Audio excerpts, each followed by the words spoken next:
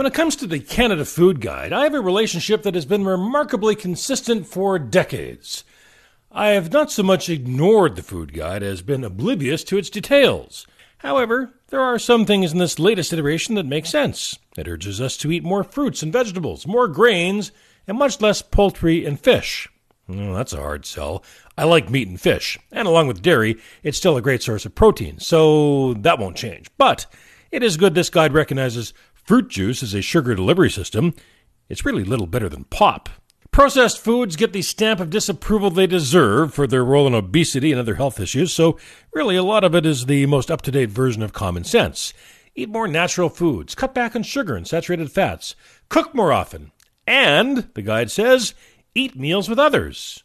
Which is fine except for that part about eating all the vegetables. Because, as we all know, you don't win friends with salad. I'm Murray Wood.